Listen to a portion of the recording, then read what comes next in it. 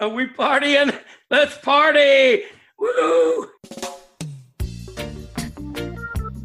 This is The Greg Cody Show with Greg Cody. Pardon it. Here's your host, Greg Cody. Hey, everybody. We're celebrating our anniversary today, our 20th podcast. We're going to get to the party soon. Don't you worry about that. But first, there's an elephant in the room, and this pachyderm cannot and must not be ignored. It's what's everyone around has been talking about the past week. It's the weight pressing down on America. How can you even describe the emotion gripping us as a nation? Is it anger we're feeling? Is it frustration? Is it the apprehension of not knowing what lies ahead and when it all might end? Yes, like you, I had all of those thoughts and more rolling in my mind when I heard the news that the Dan Le Batard show with Stu Gatz was being sucker punched by ESPN Radio, losing a third of its air in seeing the national show reduced from 3 hours to 2 beginning mid-August. On the bright side, I guess, fewer chances for me to miss hard network outs on Tuesdays. I don't know. Christopher, you work on the show. Are you too nervous to even talk about this? What's happening? I'm not nervous to talk about it. It's, the content is still going to be there. It's just going to be not live on radio. I believe we're going to be still doing the same amount of content every day. The way it was before was 1 hour podcast, 3 hour live radio. Now it's going to be 2 hour podcast, 2 hour live radio. So we're still going to be giving out roughly like 4 hours a day. So it's a change, but if one thing I've learned about radio is that radio is always trying to change it up. What can we do? The kind of run that the Le Batard show has had is unprecedented in radio. So I'm not gonna, take it as like a monumental downgrade. Right. There was a slight shift in our schedule. Yeah, exactly. And I sort of am lampooning the reaction to it because some fans of the show are like, "Oh my God, terrible." But like you, I don't think it's that big a deal because the content's still going to be there. And everything is moving, toward podcasts anyway, toward digital. Certainly the newspaper industry is doing that. That's why I'm doing a podcast now in addition to writing. And so this is just more of the overall evolution, I guess. You are still writing? Yes, believe it or not. The written word lives. It does. It's like... it's an old musty book that you open and dust comes out. But all right, Greg Cody, what do we have? Episode 20. Woo, woo, woo! Sparkle. Hey! Are we partying? Let's party! Celebrate episode numbers! Woo! 22. Oh! Wow, we got a brass band in here. What? I hear animal sounds. People are banging drums. What? Is that a cow mooing?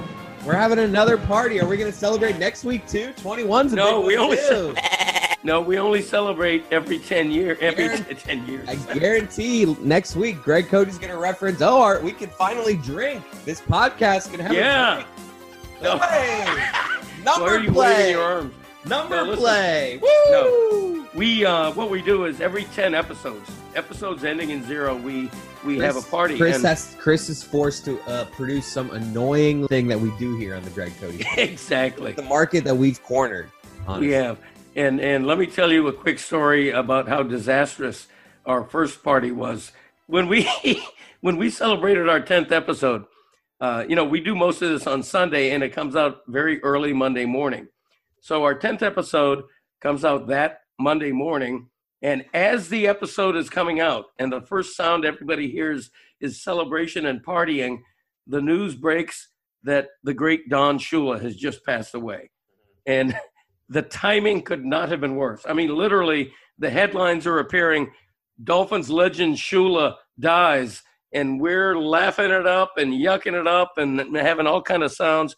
And that was a little bit embarrassing. But hey, all right, let's dig in here. We have an interesting show today because our main guest is someone you've absolutely never even heard of. But that doesn't mean he's not interesting. Selling it. Yeah, but I'm going to sell it right now. You actually know this guy. I just met him when we were doing the conversation. His name is Tim Cronin, and he works for ESPN. He's a valuable behind-the-scenes kind of guy. What would you call him, an IT guy, a tech guy? He is an executive support analyst. He's the guy who works behind the scenes. You know, when Tim Kirchen can't figure out how to turn on his laptop, he calls Tim Cronin, and Cronin talks him through it. So he's one of the guys who's invaluable to the on-air talent. And we share some stories with him about doing the job he does at ESPN. But that's not the main reason I was interested in having a conversation with him. Tim Cronin had COVID-19 and survived it.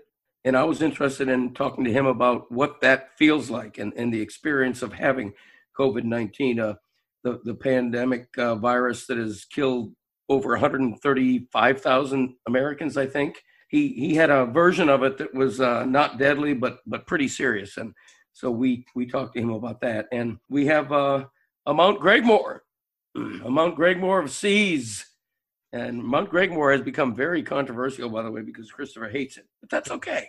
Can we, since your voice was just on a perfect display right there, those last 10 seconds, so I think it's a good segue into, before we get to all the bits in Mount Gregmore and Tim Cronin, we need to get to this. We're celebrating, right? This is a big celebratory episode. So yeah, it's a party. It's a pod-y.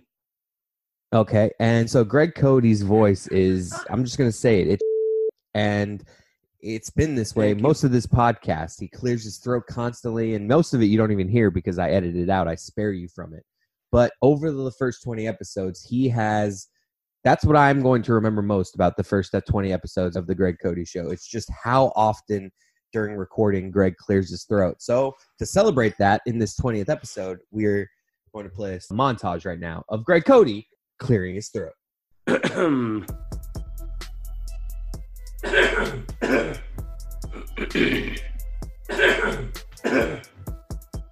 How can you even describe the emotion? Is it anger? I meant to get to my mute button and I couldn't. Don't put that in. One point where I want you to jump in, and then after that, no, good idea.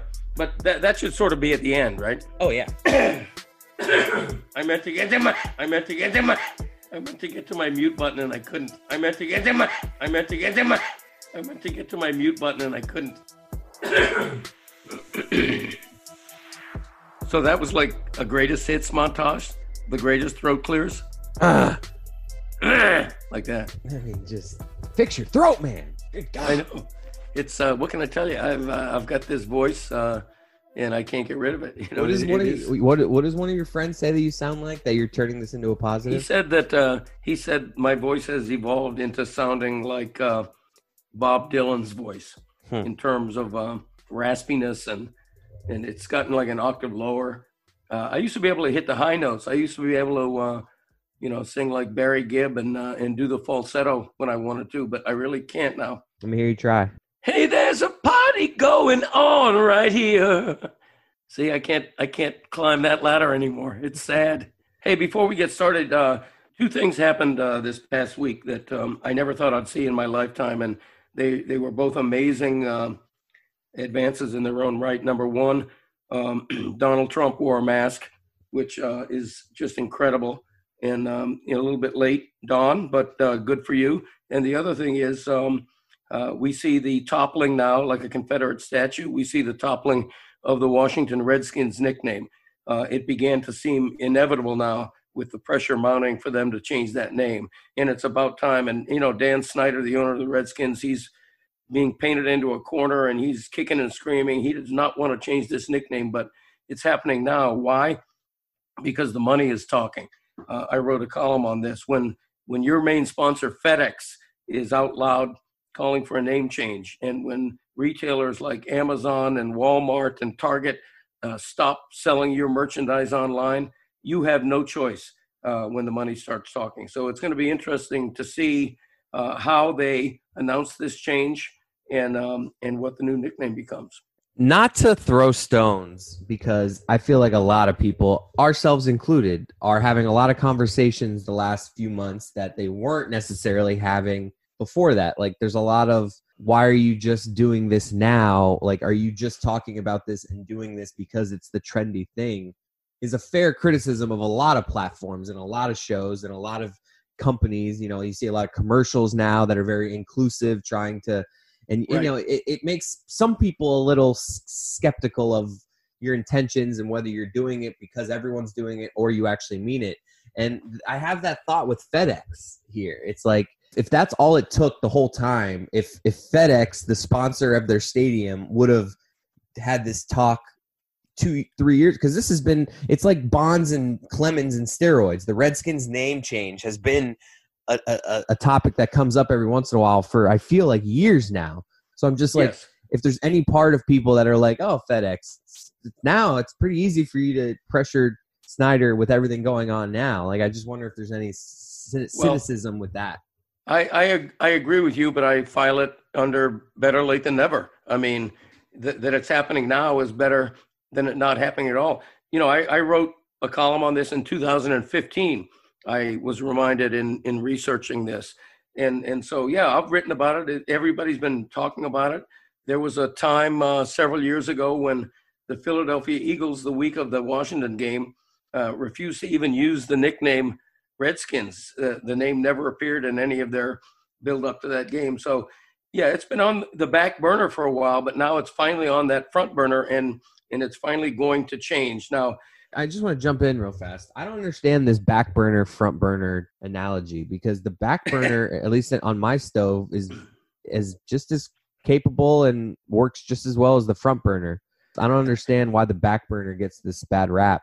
That's a question I had never considered before, and I'm happy to consider now, because I think you're exactly right. The back burner is really denigrated, in society.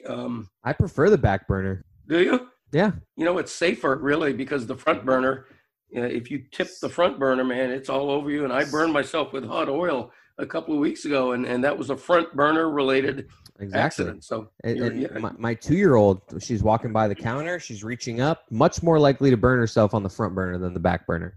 Yes, indeed. Let's flip that whole thing. So I'm going to say, this Redskin thing, it's been on the front burner for a long time. Let's put it on the back burner. Finally, we have it on the back burner where it deserves to be. Mm-hmm. So that's the burner, really. That's the burner you want. Burning it, and right now, like Greg Louganis, we're going to dive into this episode. No one knows who Greg Louganis is. It doesn't matter. He's one of the great Gregs of all time. Will he be in the Mount Gregmore top 5? Stay tuned. All right, let's welcome in our special guest today. His name is Tim Cronin. He's an IT guy for ESPN, works behind the scenes with all the on-air talent. And he has a podcast, because who at ESPN doesn't? Am I right? He does. He's one of a parade of ESPN-related podcasts. His is called Stats Don't Matter, so check that out. And we also talked to him about what it was like to have COVID-19 and to survive it and live to tell about it. And it's a really good conversation. So, Tim, welcome to the podcast. We're speaking with Tim Cronin, the executive support analyst for ESPN. If you don't know the name, he's one of the 90% of people at ESPN who work behind the scenes, but very valuable. And we'll talk about COVID-19 for sure later, but I want to start with more of the fun stuff. Tim, welcome to the podcast. And I wonder, just explain, what's your title at ESPN? What do you do? First, thanks for having me. This is great. I'm a big fan of both of you guys and all the things that you guys are involved with. My role at ESPN now, I'm an executive support analyst, so my day-to-day requires taking care of a lot of the top leadership folks for the technology side, some of the corporate leadership guys, and I've sort of unofficially become the talent supporter as well. So almost anybody on television and radio generally comes to me whenever they have issues as well. So it's been sort of a fun little ever-growing role that we've sort of molded as we went along. But it's been a fun 3 years so far. Who is somebody that we've seen on TV at ESPN who you deal with a lot, because they seem to always be having issues of some kind on a laptop or other technical issues? Tim Kurchin. Yes. Tim Kurchin. I jokingly refer to him, everyone says I have my work wife, my work husband. I refer to him as my work grandfather, because awesome. He calls me with some of the best things. And a lot of it, none of it's his fault, actually. He is one of those that has all these sort of weird things that happen. Second to him is maybe Adam Schefter, but that's because that man is always connected. There's always something going on. So the moment something isn't working right, that potentially impacts our ability to deliver news. So he's one that I work with pretty regularly. But I love Kirchen because he's got one of those voices that's so distinctive. Every time I'm listening to Tim Kirchen, I feel like I'm listening to a Tim Kirchen impersonator. I don't know why.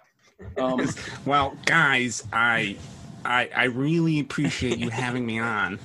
I just need to let you know, whatever you want. The Royals are really good. That is perfect. Perfect. He does do a good Kirchen. I'll give him that.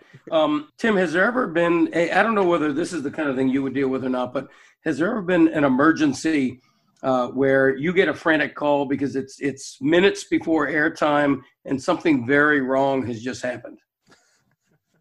Yeah. I get those often.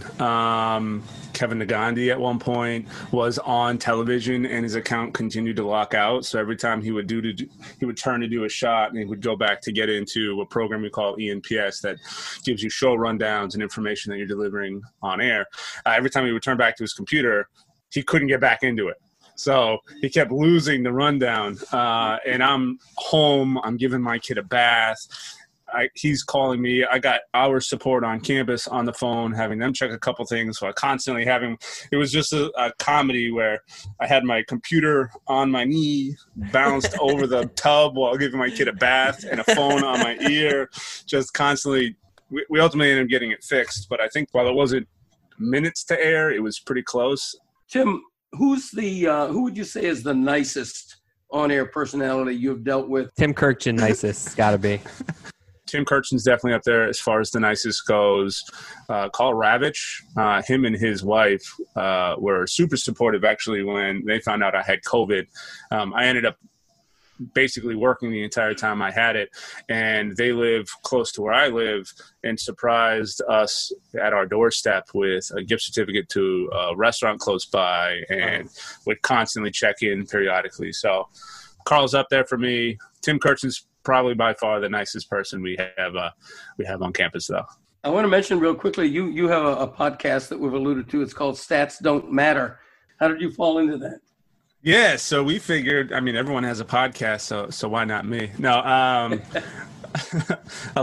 quite a while ago, back when I was in college, which is, I'm 37 now, so it was a couple moons ago, a buddy of mine and we would start talking about sports all the time. Every time the Super Bowl would end, we'd be texting each other back and forth. Anytime there's a big sporting event, we always joked about doing something with it. And then, COVID happened and everybody was at home with all this extra free time. We figured, why the hell not? Let's see what can happen. We're about 6 or 7 episodes in. We have our first big guest coming. Adam Schefter actually had. Whoa. Yeah. Whoa. Yeah. Schefter's a big get. Congratulations. Thanks. That's good. I'm looking I see jealousy in my dad's face right now. Are you? Because it's true. This is a forced smile when in fact I'm raging internally right now. Why did he get Schefter and I didn't? Christopher's got an in with ESPN. What am I, chopped liver? I can't get Adam Schefter. What the hell's going on?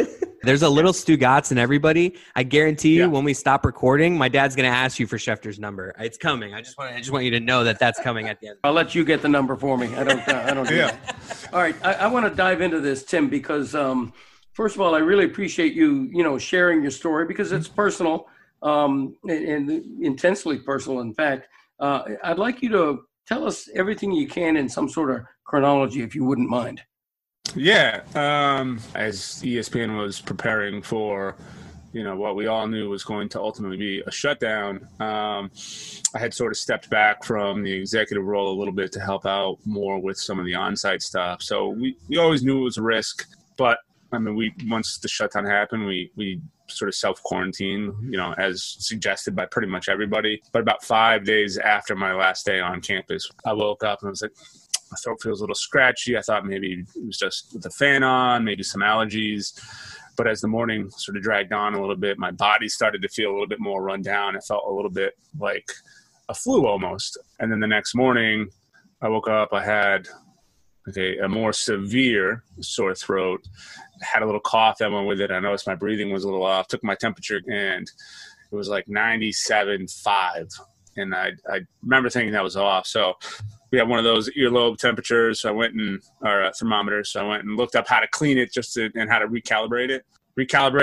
Put it back in my ear, 101.5. I'm like, oh, all right. So that makes sense. So over the course of the next few days, everything else started to come in with it. The cough started getting a little more severe. The throat was a little bit more severe.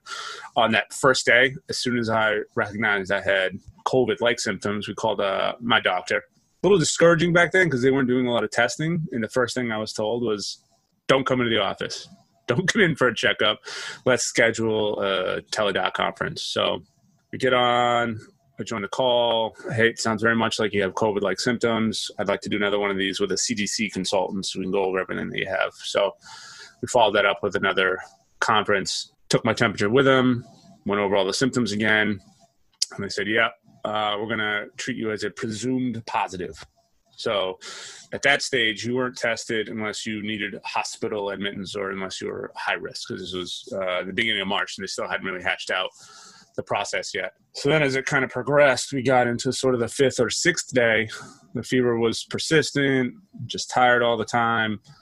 I started developing some of the other symptoms. I lost my sense of smell for a few days. I noticed my toes started to hurt, which was weird. This was before they discussed anything related to COVID toe or anything like that. And all I thought was I had stubbed my toe. I have a 4-year-old who's pretty active when we were always running around the house. But I had quarantined myself almost immediately. And I thought it was maybe just me sitting around and not doing something. My toes were, naively, I'm like, are my toes atrophying here? I don't understand what's going on. But I noticed little bruises on them. So I was like, okay, I must have just hit them. And because I'm not doing anything, I'm now noticing that where I didn't notice it before. But over the next few days, the fever ended up lasting for about 8 days. It ended up going away for a few days and then coming back. It was like a sort of a resurgence that can sometimes happen. Tired pretty much the entire time. I had nothing else to do, so I did work the entire time because I was in my office. So that kind of helped me pass the time a little bit. There was a couple times where just moving around my room or even like working, if I was, mildly stressed out from work, I started to get that feeling like you were going to pass out. And it was, that wobbly feeling, that sort of like, dehydrated feeling almost, only for a couple of days, but it was enough that we actually considered going to the hospital. And at one point I ended up laying down and falling asleep for a couple hours, which probably wasn't the best move, but I was like, I need to sit down. I think I'm going to fall over.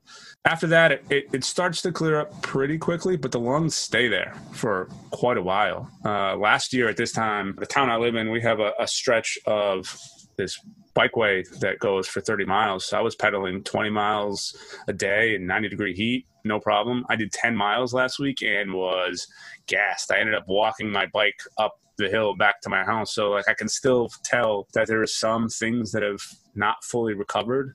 I had a cough for 2.5 months, even though it was like a subtle cough. It was enough of a cough. And for a good week after all my other symptoms went away, walking around my yard with my kid, I would get winded. I would have to stop, take a breath for a second.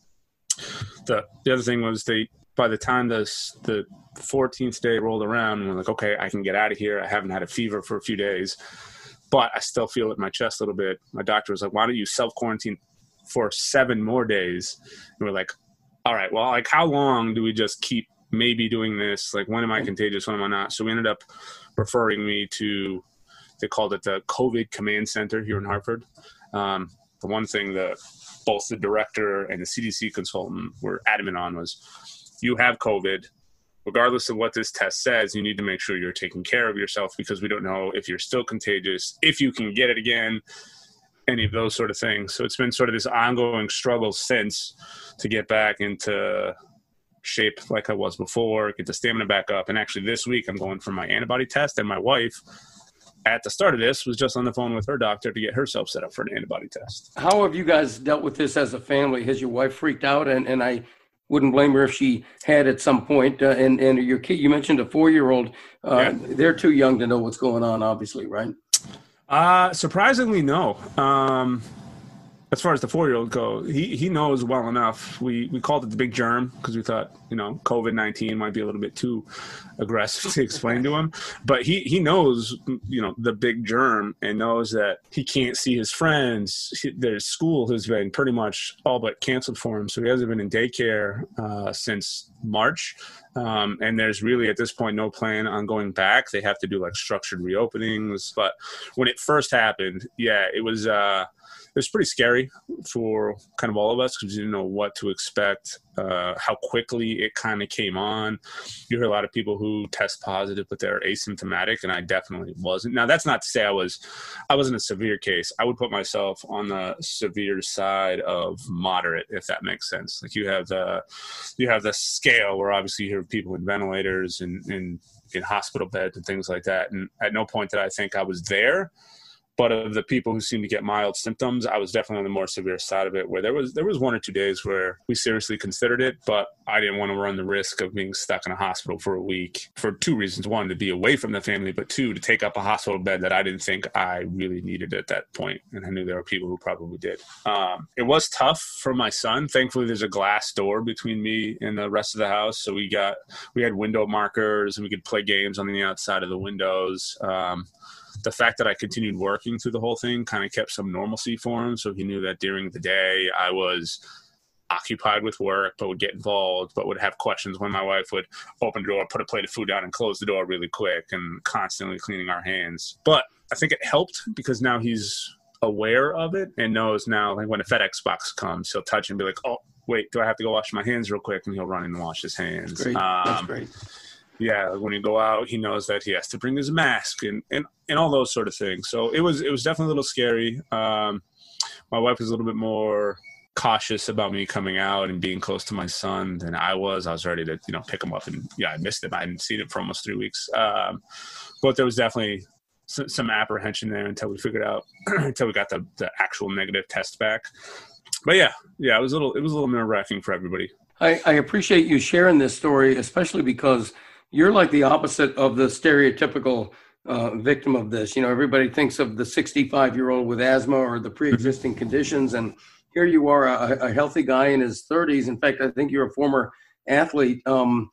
It's just really proof that, man, if you're in your 20s or 30s, you can't take this for granted, right?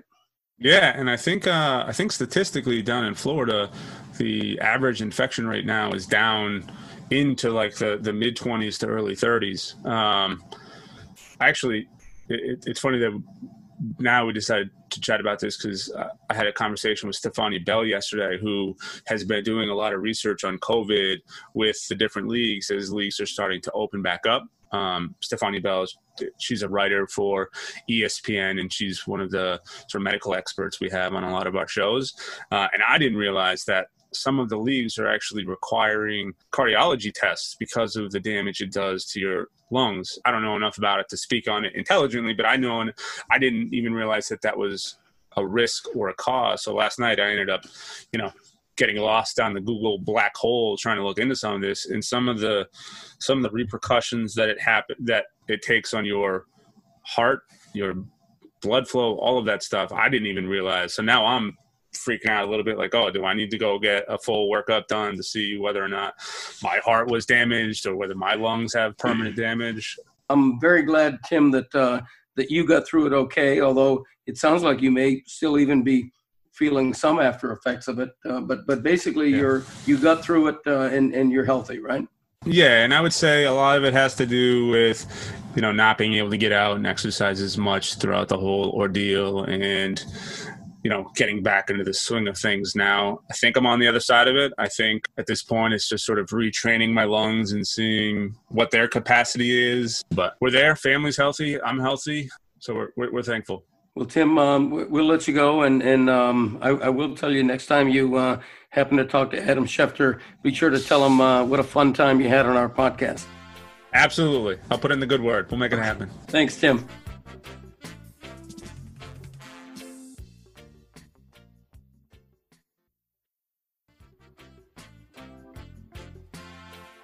Thank you, Tim.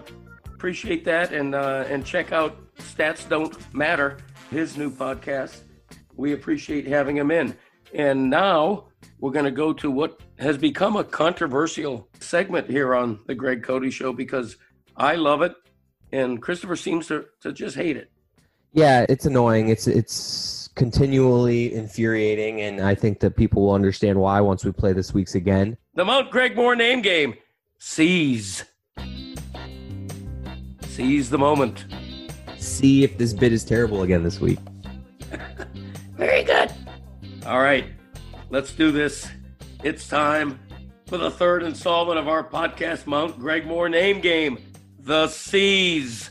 Huh? Now I'm going to give you one more shot at this. I know last week I was bitching and I was complaining, but you know what?